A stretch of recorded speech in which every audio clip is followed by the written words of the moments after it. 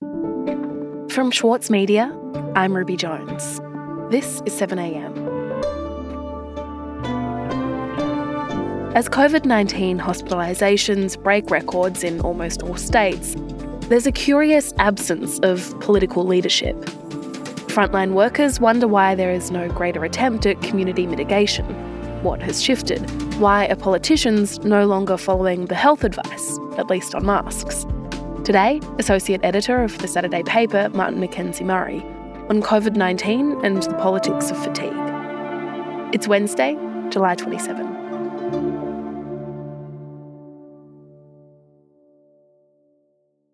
Marty, there's one moment which, in retrospect, seems to have been a critical moment when it comes to understanding the situation that we're now in, and that is just before Christmas when New South Wales changed its approach to the pandemic and a national cabinet followed. So can we go back to that time? Can you tell me about those changes? Sure.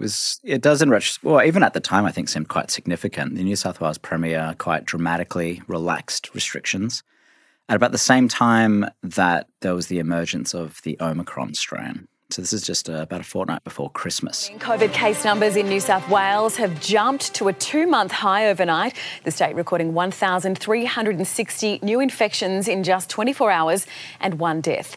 Despite this, a raft of restrictions have been eased rules today. in New South Wales this morning with virtually all restrictions scrapped just as the state sees an explosion in cases. Let's discuss this with the President of the National Cabinet met the following month in January and redefined close contacts. That's Delta. That's in the past. Close contact is if you're living with someone in an accommodation-type environment and you're in that situation for that protracted time. That's if you're a close contact. And at this time, Scott Morrison, then Prime Minister, was also sort of redefining the scope or the sense of urgency or vigilance that we might take. He was kind of urging or promising a return to normality. I mean, we all know what it's like with kids and flus and other things. They bring it home and then the whole family has to stay home and can't go to work. So that rule is becoming, we believe as leaders, redundant. And I think for almost the last 6 months, there's been this strangeness where we've barely talked about it. Morrison's change of rhetoric was prelude to a long federal campaign in which it was conspicuously cleansed as a topic in the election campaign. We barely mentioned it, if at all. Mm-hmm. And I mean, you're alluding to this, but the reason that this change was so important was because it showed that the way that politicians were approaching the pandemic was changing. Because early on, when we had those press conferences, it was health officials standing next to politicians every time, and health advice was being followed very closely. But it seemed like at this point in time, 6 months ago now, things changed and the advice became, I guess, a bit more filtered. Yeah, there was this significant divergence, and I think the political calculus had changed, and we were now deferring to community fatigue. Initially, it made sense principally for public health, but I think also politically to defer and appeal to community sacrifice. That started waning after a couple of years, understandably. And for me, fatigue is probably inadequate a word. It was more than fatiguing. For many people, it was torturous and destructive. So the political calculus changed at some point, and compliance with restrictions cannot exist indefinitely. But unfortunately, in deferring to our fatigue, we stopped paying attention. And this is what medics are screaming at the moment, is that whilst we might not have wanted to talk about it or think about it, the virus didn't go away. Mm. And so as we've stopped paying attention, what's happened? Right now, in Queensland, WA, the ACT and Tasmania, they're all currently experiencing record numbers of COVID hospitalisations. South Australia is very close. Here in Victoria, since June 22, COVID hospitalisations have increased by 99% and ICU admissions have increased by 60%. So we're seeing record hospitalisations. And also the forecast for most states is that for this third wave of Omicron, which is a really sticky mutation, it's vaccine evasive, the peak won't be reached for probably another 4 weeks. The projections for at least until the end of winter are really grim. Can you tell me a little bit about what you're hearing in terms of the day-to-day experiences of people who are on the front lines of the pandemic? I spoke with Brett Simpson, who's a paramedic in New South Wales, about his day-to-day. So he says a typical day, he'll roster on, he'll check the status board, which shows him where the other crews are.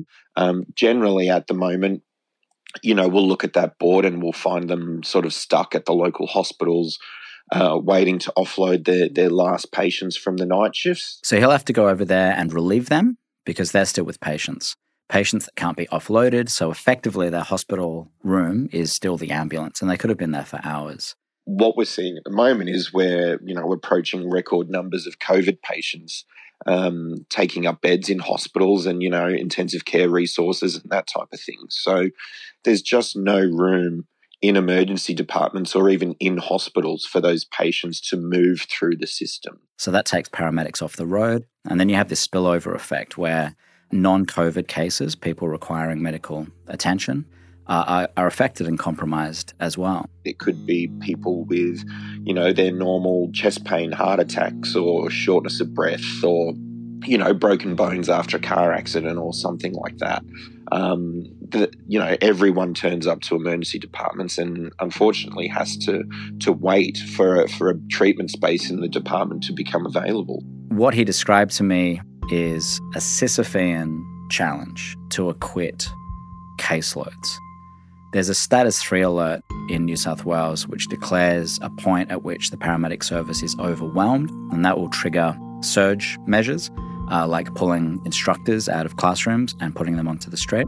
A status 3 emergency, I think it happened once in 20 years. And those emergency procedures are designed for things like earthquakes where towns have been flattened or, major, disasters or incidents and that type of thing. That used to be incredibly rare. Now it's happening almost weekly. So that's the divergence that they speak to. You had us approaching another and quite dramatic wave of infections, and yet this inability to even almost acknowledge the existence of the virus. I don't know.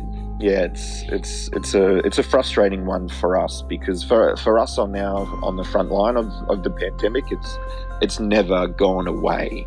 The COVID numbers and the hospitalisation numbers and the daily deaths. It's not something that we've ever stopped looking at. It's something that we've kept track of and keenly kept an eye on for a long time. So it's no surprise to us. Certainly in the ambulance service or in the emergency departments, it's no surprise to us. We'll be back in a moment.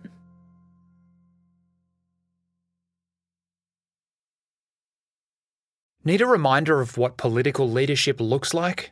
Australia's master of political satire, Jonathan Biggins, is back embodying the iconic Paul Keating, visionary, reformer and rabble-rouser. Due to overwhelming demand, one-man comedy The Gospel According to Paul is returning to the Opera House, on from the 4th to 23rd of June for its final term ever. Secure your tickets now at sydneyoperahouse.com for an unforgettable evening. For longtime editor Winnie Dunn, there were a few rules she followed when writing her debut novel. I really don't subscribe to writing for the sake of, trauma dumping or getting your trauma out. That's what a therapist is for, please. Please go see a therapist. We're very pro-therapy on Read This. If that's what you're using writing for. I'm Michael Williams, and on this week's very therapeutic episode of Read This, I chat with Winnie Dunn. Listen wherever you get your podcasts.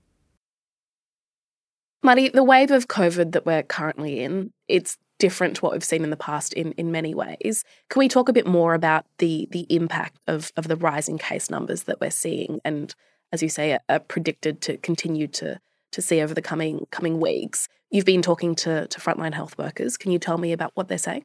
Incredible burnout. See, there are a number of consequences to this. I spoke about paramedics being taken off the road because they're stuck in hospital corridors.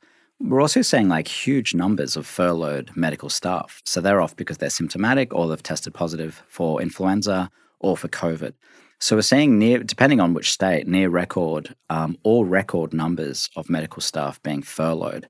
Time and time again, I heard people very angrily relaying to me how profoundly exhausted and burnt out staff are. They've been asked to go above and beyond for a very, very long time. And I think what's really frustrating, and one recurring theme in all of these discussions, whether it's with health unions or the AMA, frontline medics, is masks. So we can't click our fingers in any state and suddenly double the number of hospitals or nurses or ICU units or paramedics or ambulances. What we can do, however, is further encourage or mandate what they call community mitigation. And a big part of that is masks. No one was asking for a return to lockdowns, I hasten to add. But medics were feeling not just burnt out, but insulted. Insulted by the fact that these public discussions and encouragements and education, which had defined the early part of the pandemic, had been abandoned.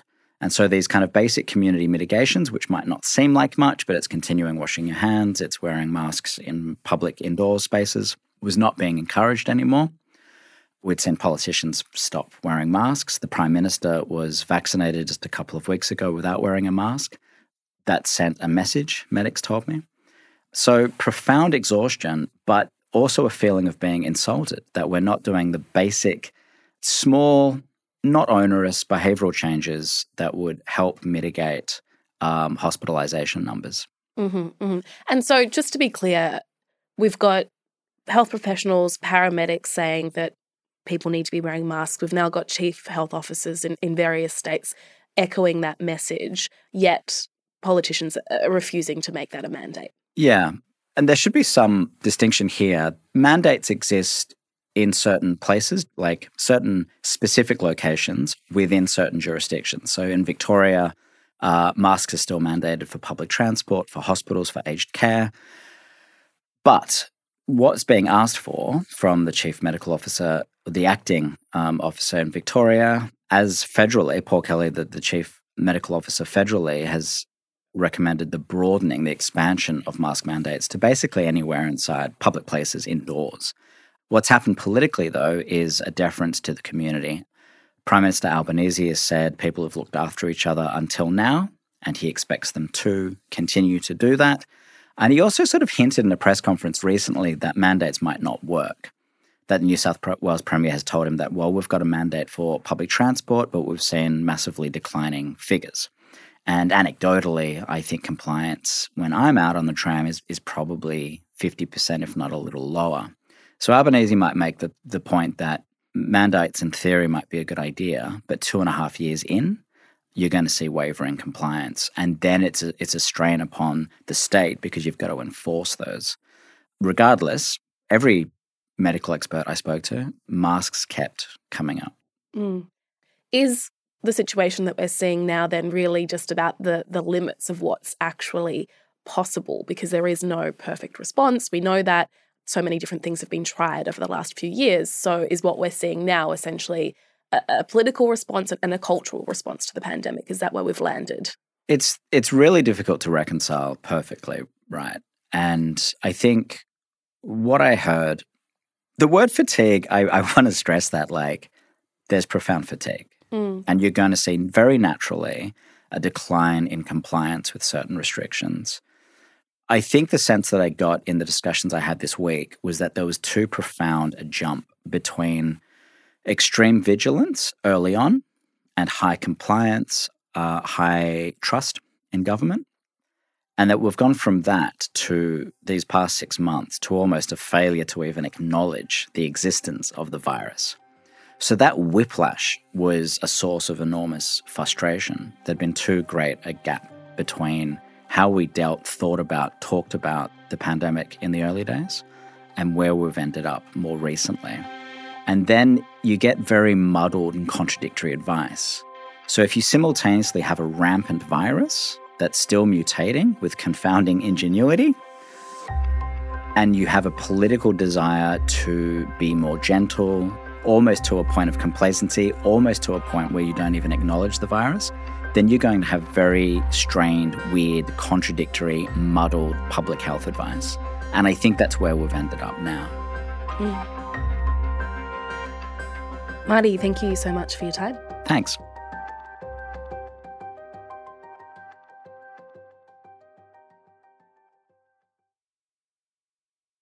Sloane Crosley is known for her funny and acerbic personal essays, but her new memoir digs much deeper to examine the loss of her best friend. Join me, Michael Williams, as I chat with Sloane about Grief is for People. Find it wherever you listen.